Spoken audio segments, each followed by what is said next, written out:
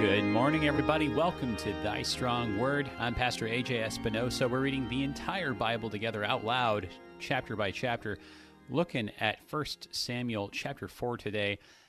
This is a neat chapter. It's something that first of all, actually, the first thing that came to mind was that this is sort of like the answer to Raiders of the Lost Ark. You know, like the Nazis think that they're going to be invincible, but didn't they read 1 Samuel chapter 4?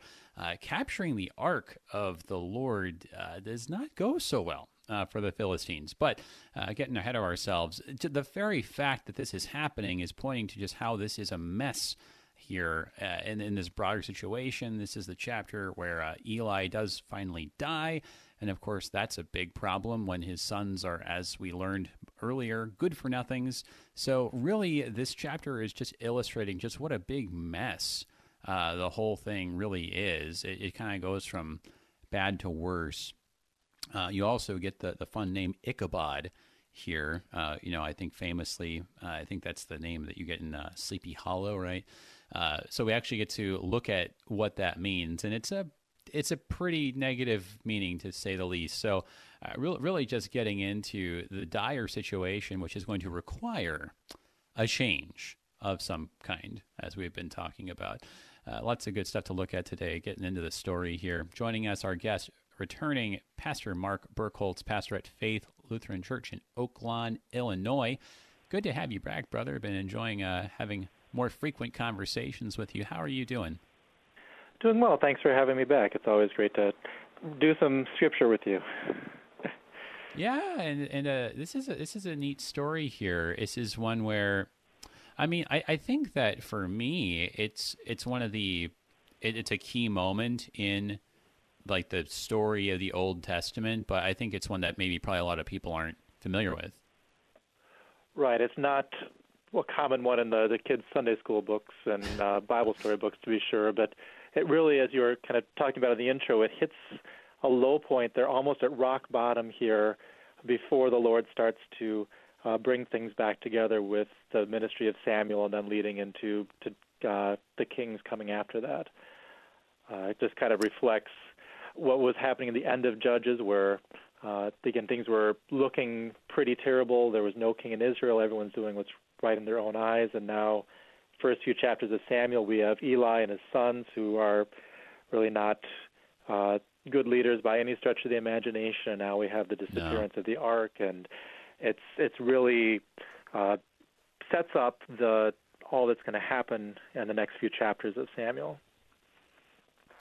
Right. It is quite the contrast, too, especially coming off of Exodus, what we were reading before, 1 Corinthians, how, just at the end of Exodus, it's so glorious, right? We have the tabernacle, we've got the priestly garments, we've got the special unique incense that just smells like God, and you've got this fantastic vision, which gets carried on literally into Joshua as they're just marching around, clobbering people left and right with the Ark of the Covenant in their midst, with God's presence in their midst. Glorious, right? And then Ichabod.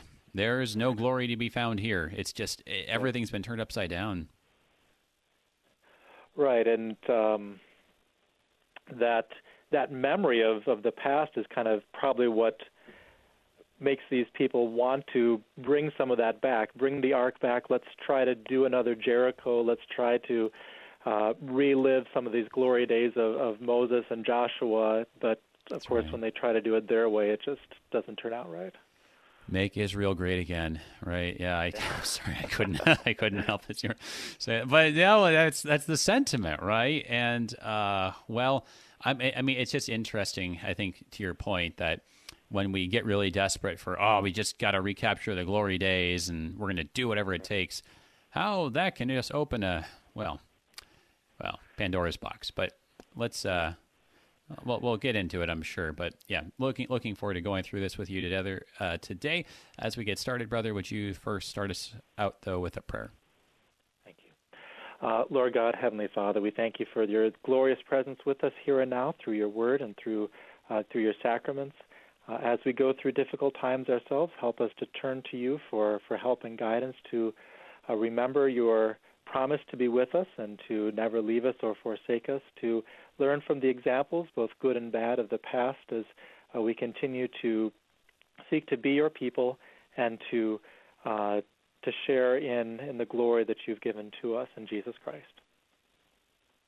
Amen.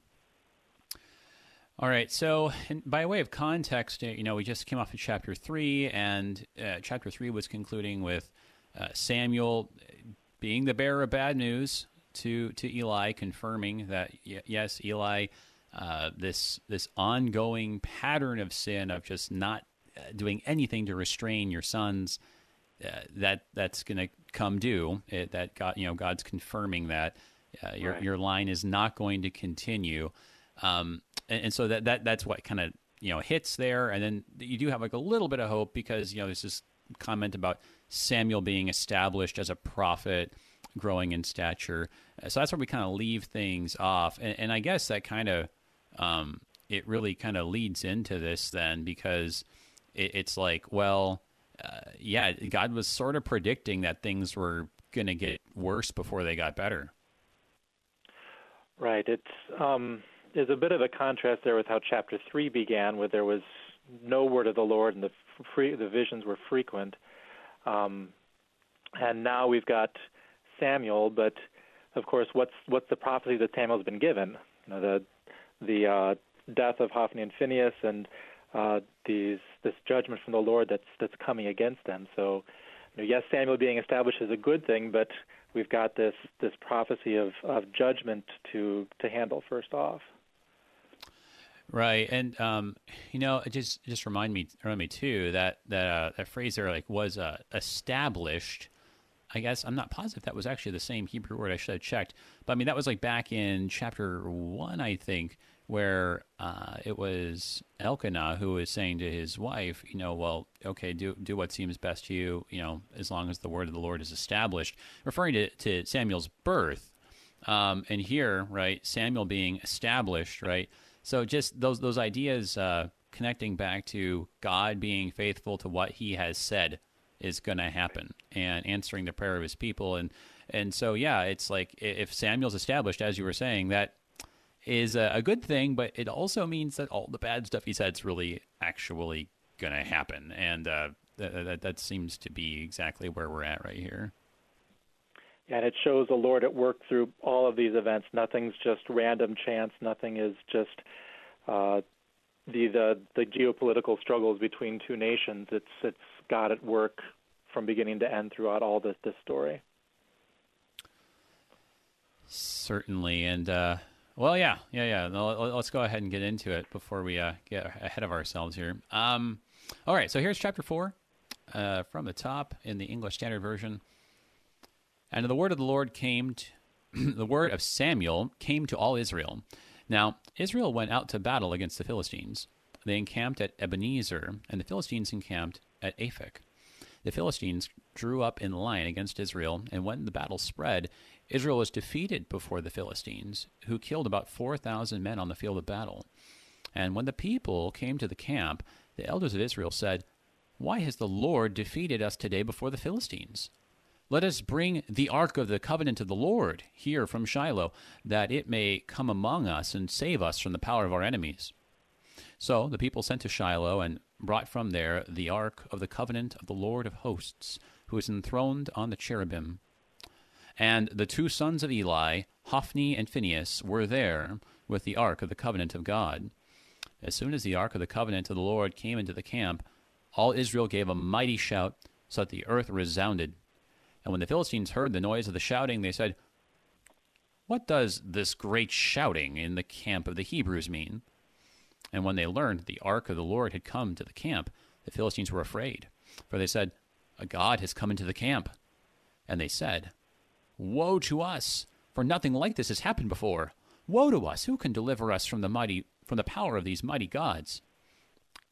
These are the gods who struck the Egyptians with every sort of plague in the wilderness.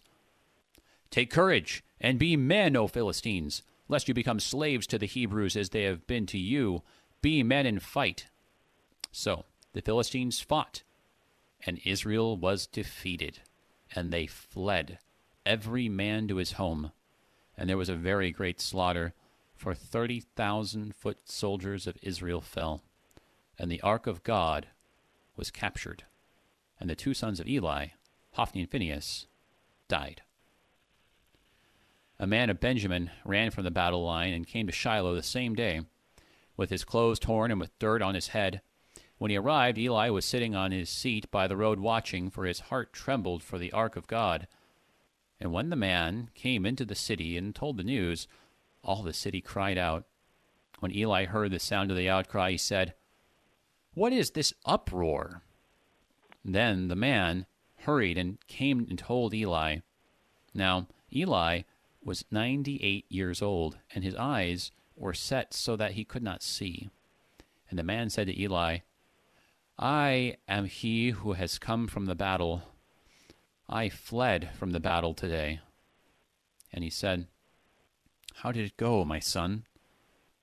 He who brought the news answered and said, "Israel has fled before the Philistines, and there has also been a great defeat among the people. Your two sons also, Hophni and Phinehas, are dead, and the ark of God has been captured." As soon as he mentioned the ark of God, Eli fell over backward from his seat by the side of the gate, and his neck was broken, and he died, for the man was old and heavy. He had judged Israel 40 years. Now his daughter-in-law, the wife of Phinehas, was pregnant, about to give birth.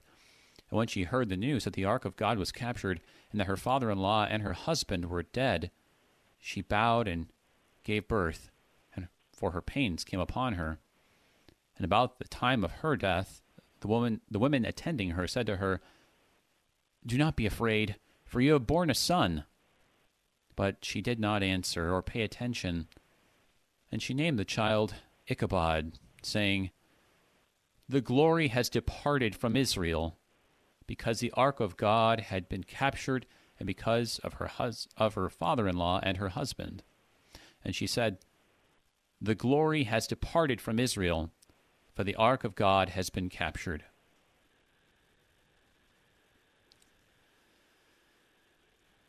Yeah, it's just, it almost is like I'm reminded of, what were those books, those children's books, Lemony Snicket's A Series of Unfortunate Events? It's just like every bad thing that could happen just happens. And it's like this cascade, like where everyone just, isn't this something, it's, there's like a defeat.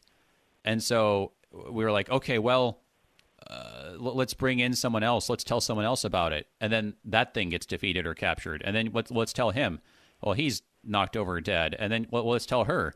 And it's just like, it's like this bad news just spreads and just kills everything it touches. It's really, it's striking. I hadn't actually thought of it like this before, but it's kind of like the opposite of like the gospel, where this is like this good news proclamation that like, it's like this drop and it just spreads and it changes things for the better. This is like this bad news proclamation, and like it's like as the news ripples out, things just start falling apart. Right. It's like this cascade effect, and everything that they would look to for hope and strength, whether it's the army or the ark or Eli or his sons or even the next generation. There's doesn't seem to be much hope in this passage unless you go all the way back to that first part of chapter 4, verse 1. But it's like, yeah, you're right. Everything they're kind of trusting on or depending on is being taken away from them. Yeah, and I think that idea, everything they're trusting in, right?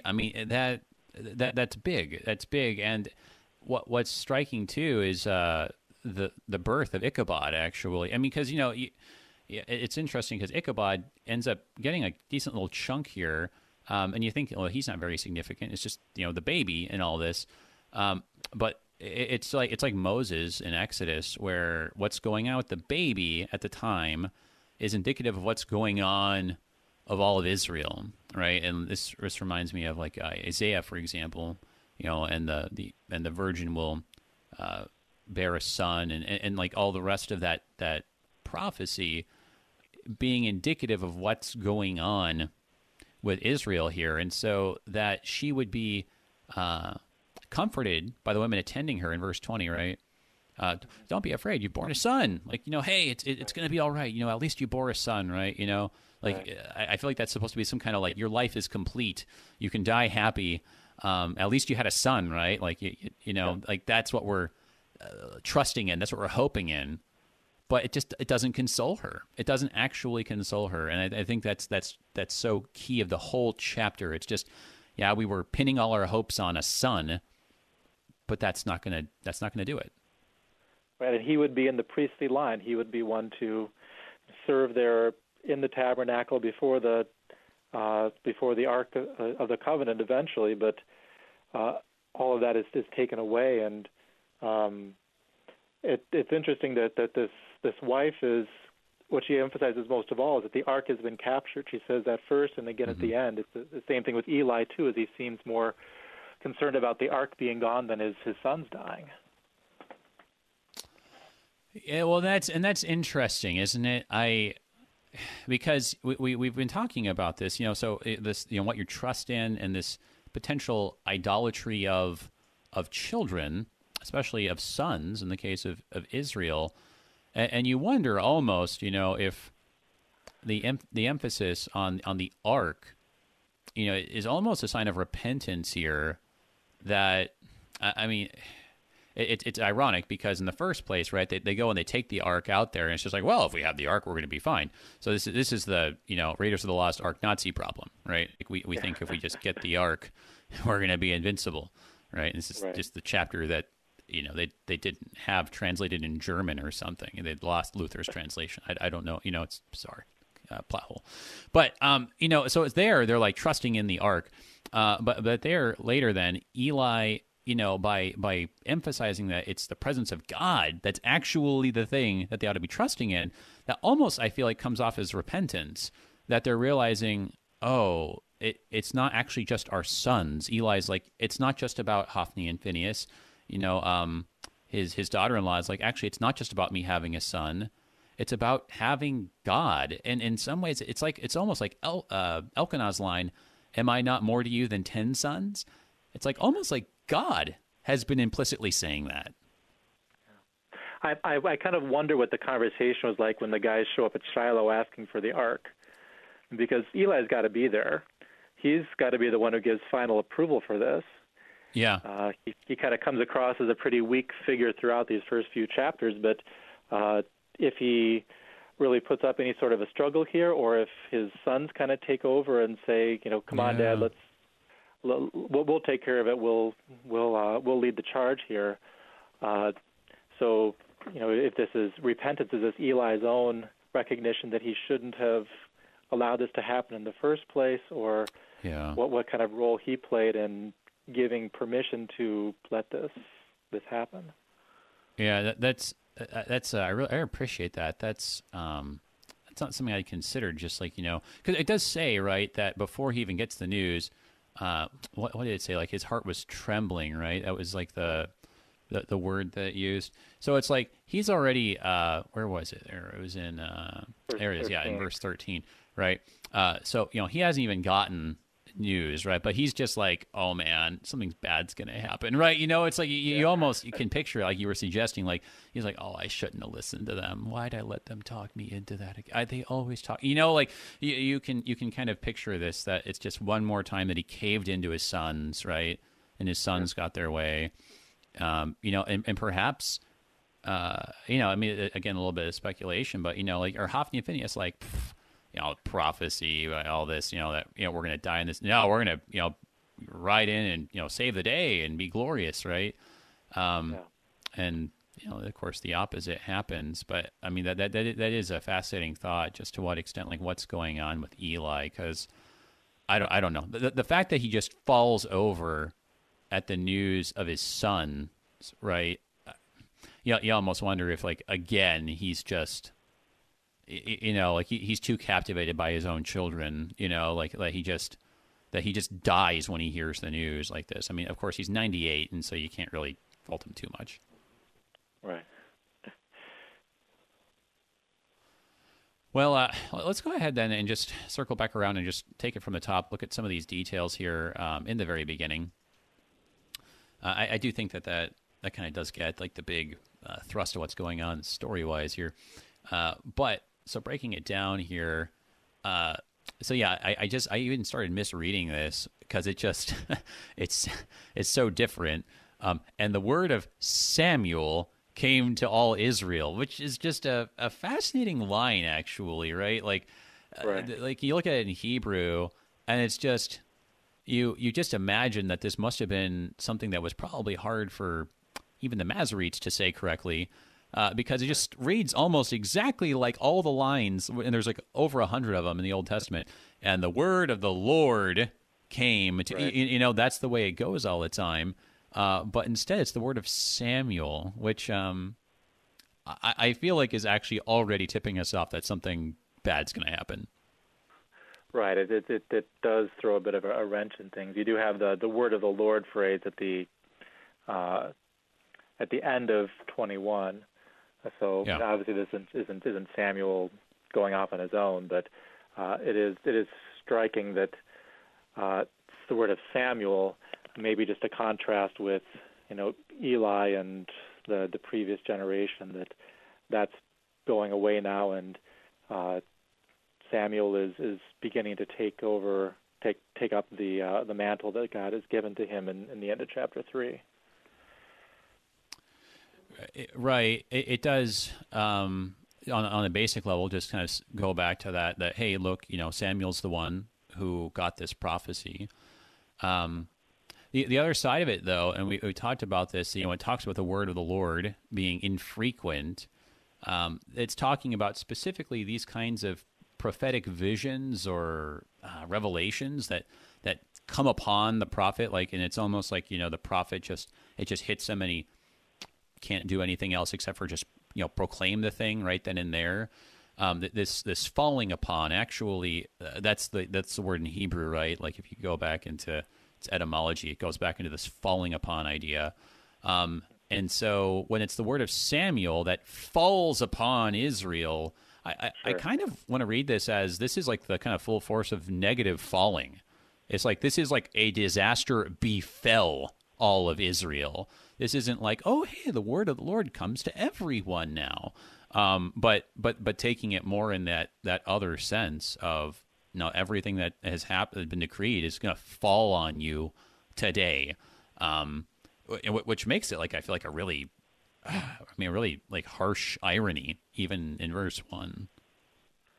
Yeah, it does seem kind of ominous that this is the direction he's going to take it here.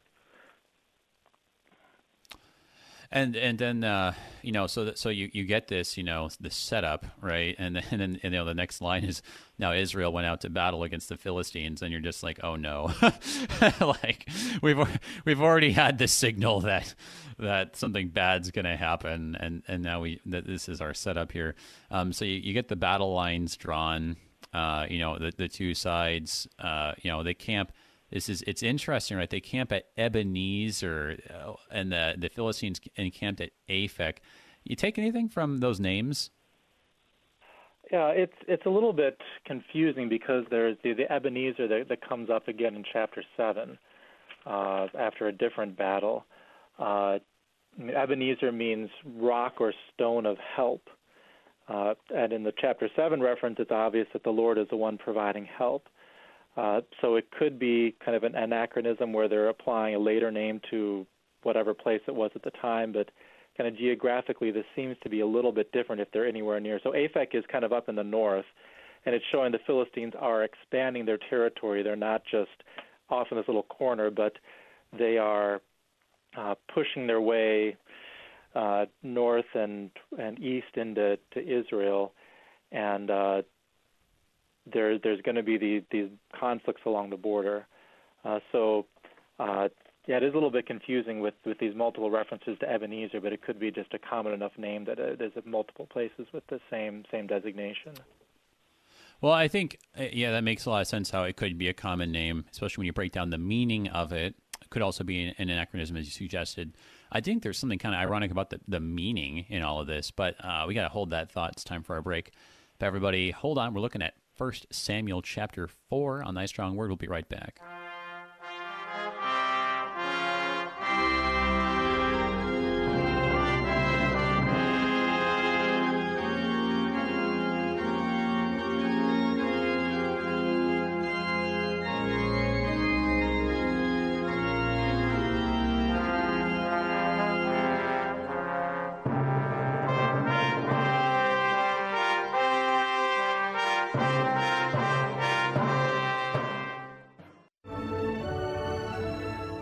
I'm World Lutheran News Digest host Kip Allen. Young people in the St. Louis area have organized in opposition to abortion. St. Louis Pro-Life Future is planning a sidewalk day in front of an abortion facility in Illinois. Organizer Jacinta Florence discusses the event with me on World Lutheran News Digest, Wednesday at 2:30 and Saturday at 9:30 on Worldwide KFUO. When I look at the x-ray of your funny bone, it seems that everything is A-OK. Medical research has proven laughter helps you both emotionally and physically. Wrestling with the Basics on Saturday mornings at 9 a.m. are on demand. We've been putting the fun in the fundamentals for over 30 years. Over 30 years? Ooh, don't put too much strain on your funny bone. 9 out of 10 doctors agree it's less painful than getting a flu shot. I don't like it. Oh, yuck.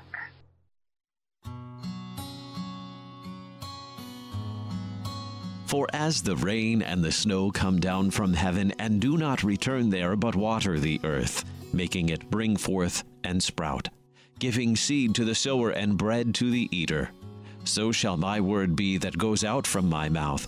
It shall not return to me empty, but it shall accomplish that which I purpose, and shall succeed in the thing for which I sent it.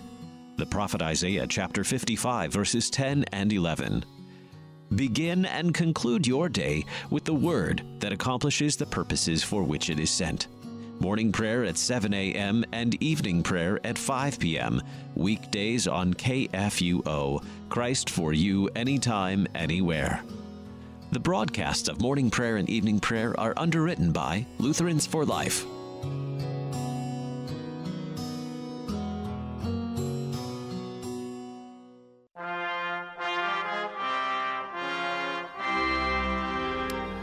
Welcome back, everybody, to Thy Strong Word. I'm Pastor A.J. Espinosa. We're looking at 1 Samuel chapter 4, a fascinating chapter and a tragic one. The deaths of, actually, we had this predicted that Hophni and Phinehas would die on the same day. You actually get Hophni, Phinehas, what was it? Was it Hophni's, or it's Phinehas's wife, and Eli himself, all on the at the same time here. It wouldn't have been the same day exactly because of we kind of assume that Eli got the text message right the same day. It probably wouldn't have happened like that, but like all around the same time. It's a big disaster. And Ichabod is the name. It's just the name of a baby, and the baby's not going to be necessarily so prominent, but it's the name that summarizes the whole thing. Just like in Exodus, how Moses, drawn up right out of the water, kind of was the metaphorical name for the whole of Exodus, right? So Ichabod is the name of the game here. Got some questions coming in on Facebook and over email, facebook.com/AJ Espinosa. If you want to get on the live stream there, we've got the video and the questions that are coming in. Email kfuo@kfuo.org. We got some from James here we're going to take a look at in a minute. You can also give us a call if you'd like to join the conversation with me and our guest today, Pastor Mark Burkholz from Faith Lutheran Church in Oak Lawn, Illinois, 1-800-730-2727. Also, if you're in St. Louis, 314-821-0850. I want to thank our underwriters at the Lutheran Heritage Foundation. Thank you guys for your support of Thy Strong Word. Their website, lhfmissions.org. So we were just talking about this, the names, right? Because it seems like the names are all really significant in Samuel in general. Just think about how much was focused on the name Samuel and all the wordplay going on there. And here you got Ebenezer and Aphek.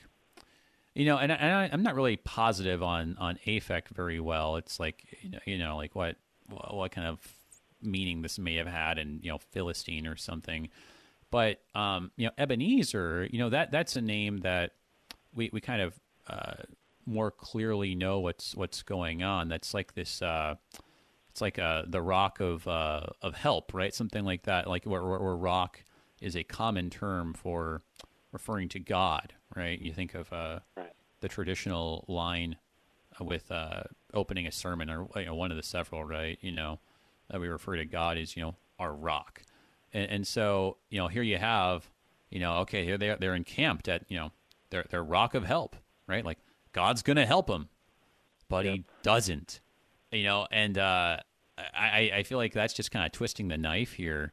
What do you make of that about how the people expected to win? They expected God to just come and do what He did all over Joshua, right? But it doesn't turn out that way. Right, you're right. It sets it up as to, okay, well, God's going to come in and save them again, but they don't have any command or instruction from God to operate this way, to bring the ark, and like He did in the case of Jericho. They don't pray. I think the most telling part of it to me is just if you watch kind of who's running the verbs in verse 3. Let us bring the Ark of the Covenant of the Lord. Let's do this thing. Whenever the people of God say, let us do this, it's usually a bad sign, whether it's, let us make, gods for us and with the golden calf. And they're the ones who are really taking initiative here. And if they were really relying on the Lord for help, they would be praying to Him. They'd be listening to Him rather than just coming up with their own plans and their own ways of trying to accomplish what their goals are. That's really good, and I hadn't thought about that connection. But yeah, in verse 3, when you get that, and when the people came to the camp, and the fact that you have the people there is even kind of significant all by itself, because they had just been referred to as Israel, but then by referring to them as the people, especially with that term that's used in Hebrew, ha'am. That's a term that's usually used for the peoples, aka the Gentiles. Yeah, right. The heathen, and so that's kind of indicative of how they're behaving. And like you said, this is how it's described in Exodus when the people, right, they get together and have this Baal festival there with the golden calf. So, yeah, it really is indicative of it that, even though here they are, nominally with, oh, hey, look, God, our rock of help, this is the Ark of the Covenant of the Lord. That's just not the reality. And it's I guess the further irony, right, is that, we talked about this in chapter 3, all this, Hineni, here I am stuff, that God is, showing up and He's there. But He doesn't show up here, which is just again just so really really damning, because it's just, hey, look, I told you guys how I would show up. I've told you guys how I want you to call on my name. It's like I've told you all these things, but you just don't want to hear anymore. So, or even if He does show up, He's on the side of the enemies. Well, see, isn't that interesting too? The Lord defeated us in verse 3. If you can take that as being a true statement, the Lord is actually fighting against the people here. Yeah, no, it's really fascinating that they say that. So the elders, right, of Israel say, and this is maybe part of this indication that Israel's kind of waking up to this a little bit, because the elders are like, hang on a second, they remember their history, and they're like, if this is happening, then God's letting this happen, which is the big insight, right? But they say that, why has the Lord defeated us today before the Philistines? Which is really something that their response would be, oh, so you mean this is God's doing in judgment?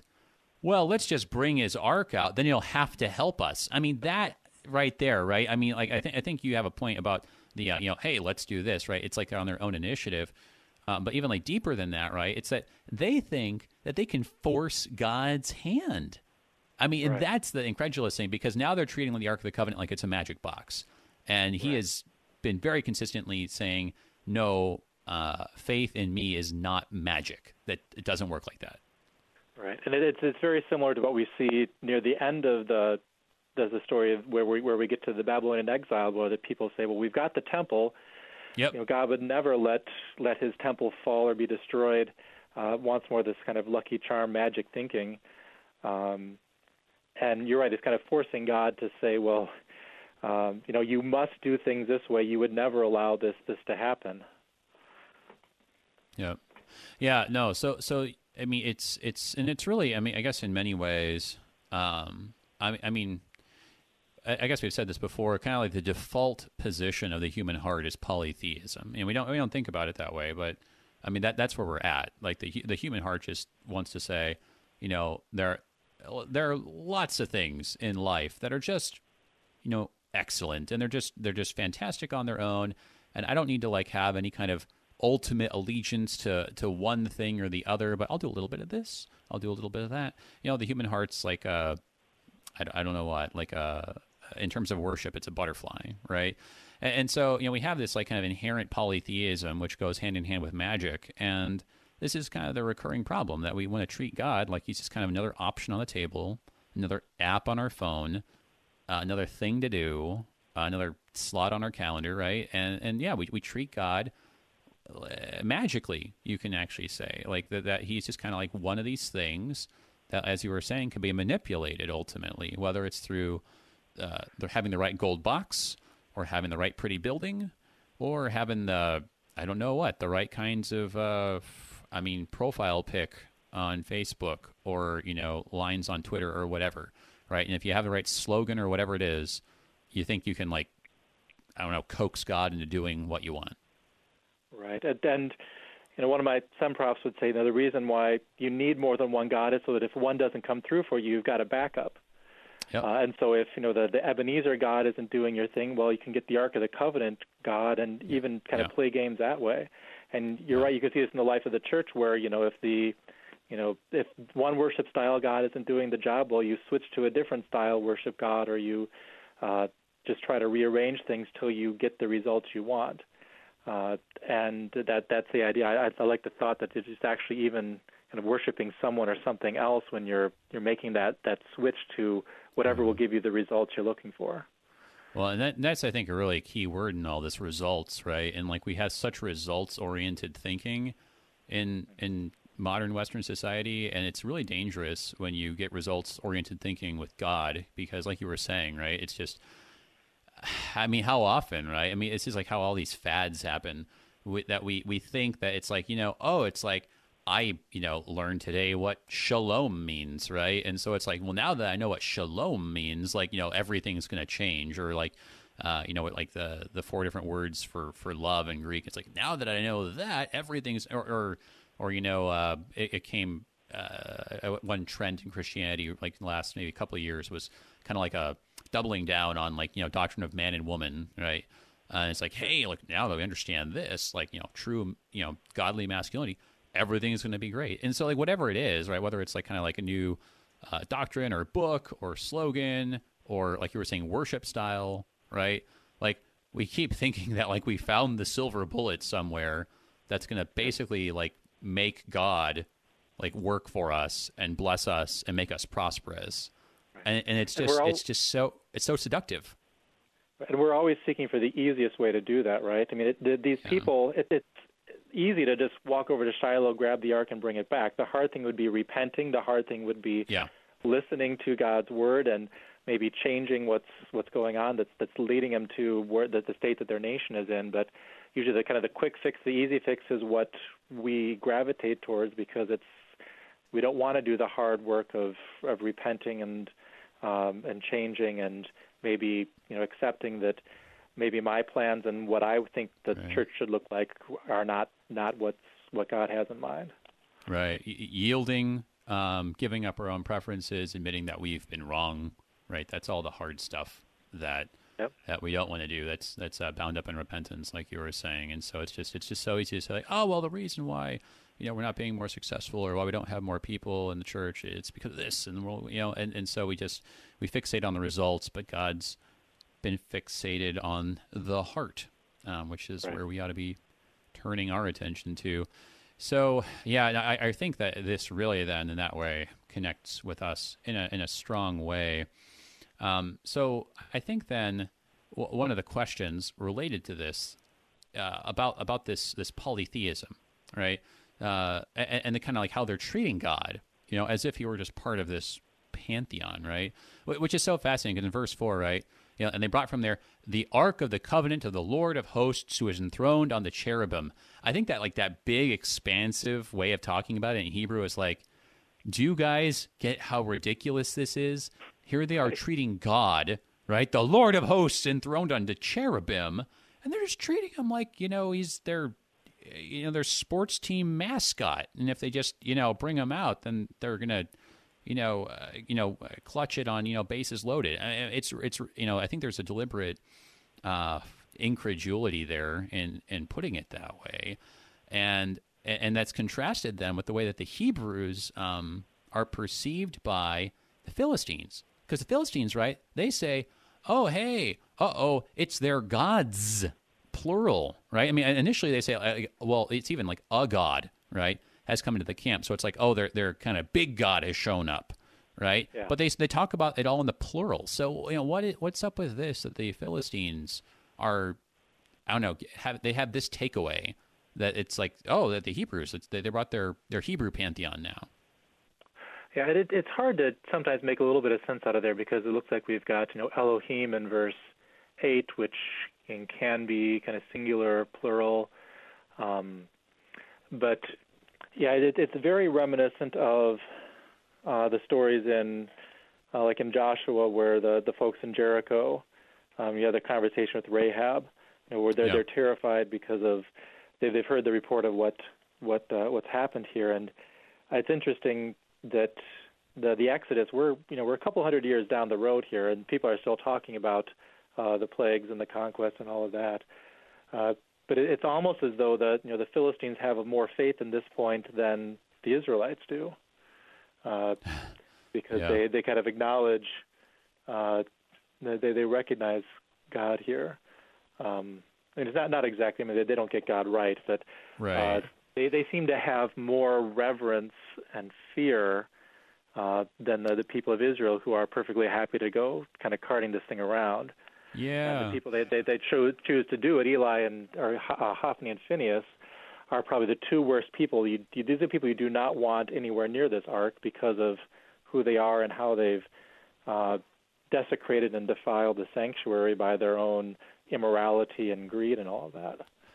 Wow, I hadn't even made that connection. I think you're right, though. It's like the Philistines are showing themselves to be better polytheists than the Israelites, because at least they have fear and reverence before the true God. I mean, they think he's another god among many, but the Israelites are doing the same thing, treating him like a god among many, but they don't even have the reverence or the fear, right? I mean, so it's like, who's nearer to God at this point, which is a terrible thought. I think that the Philistines, with their polytheism, are actually like closer to righteousness than the Israelites here, who just, like you're saying, like just cart the thing around like it's no big deal. In verse 7, so one of the questions was about the words that are used for God here. So yeah, this gets into we've talked about this before, but it's worth looking at again here in this context. In verse 7, you have a singular verb with the word Elohim, which is the plural form that gets used to mean like a superlative, like almighty. So like an almighty one, a god, has come into the camp. So initially it's like, hey, look, we saw that they brought some gold thing in. So it's like they think that like another god, right, has been added to like their stock. Because in this, ancient warfare, it's like a thing that like if you capture their gods, right, like you think that this is going to actually help like win your side, right? Like if you capture their gods, it's like, oh, now they've got nothing. I mean, you almost treat the idols like they're part of your artillery, like they're here's another like shell, like kind of the genie in the lamp. Okay, I've got the lamp now, so the genie has to do what I say. Yep. Yeah. Exactly. Right. And they kind of actually get that way later after this. But without going there. So okay. So they're talking about so another god has been added, but then in verse 8. They say these mighty gods, and so there is where now we're talking about something a little bit different, because they're using the term Elohim, but it's these and they, all plural, with the gods, and so it's interesting, like you were saying. On the one hand, like they've kind of gotten the word of mouth. Like Rahab and Jericho had about, this God's rep, like, hey, this is the God that mopped the floor with Egypt, right? Like, holy smokes. But they're interpreting it as many gods. That it was these many gods, maybe led by this guy who came in the Ark of the Covenant, but he's just one of many.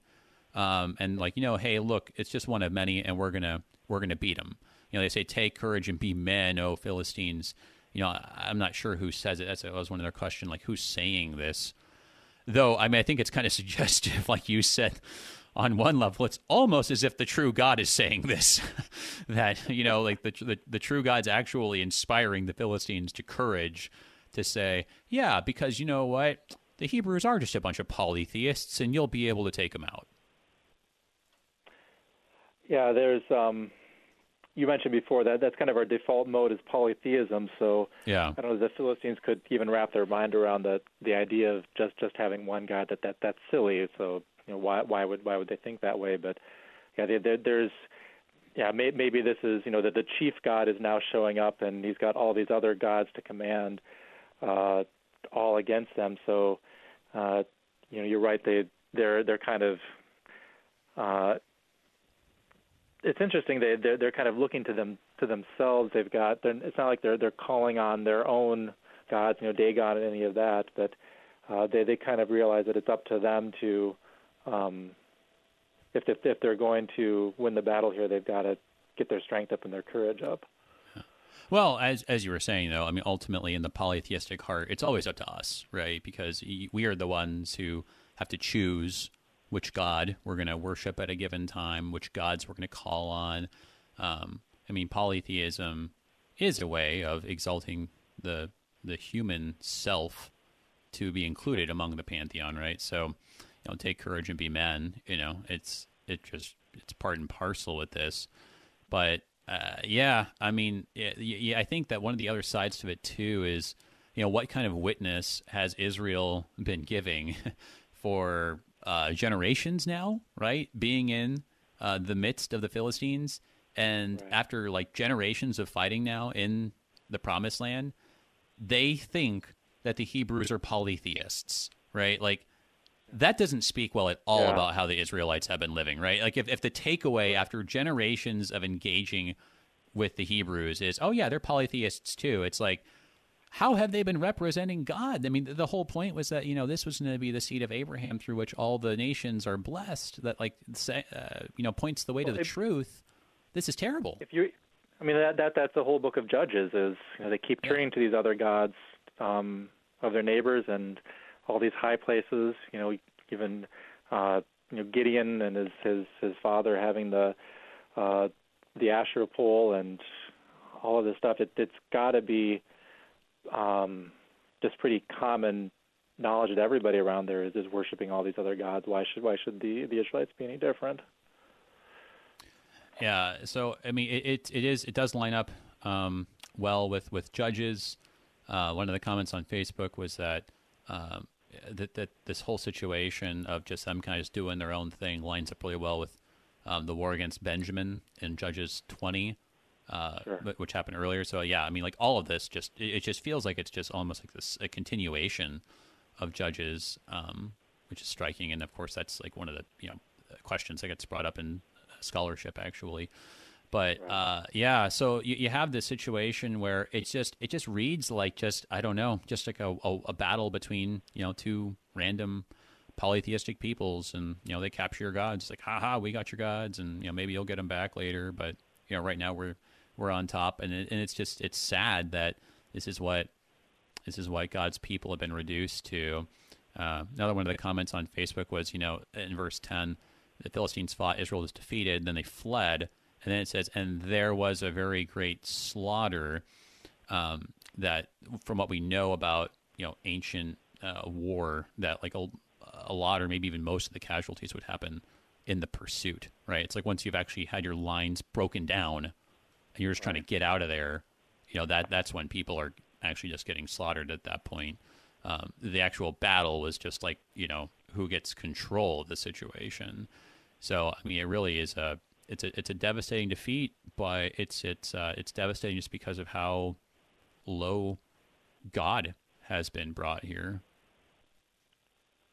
Yeah, it's remember there's no king in Israel. There's no like standing army. These are going to be volunteers, farmers. We don't have a professional soldier corps, so the Philistines are better equipped technologically. They probably have more training and experience with this, and so it's not just from a purely human standpoint, it's probably not a big mystery that the Israelites are defeated and turn and run. And when they run, that's when it turns into a rout, and as long as they can chase you down, you're in trouble.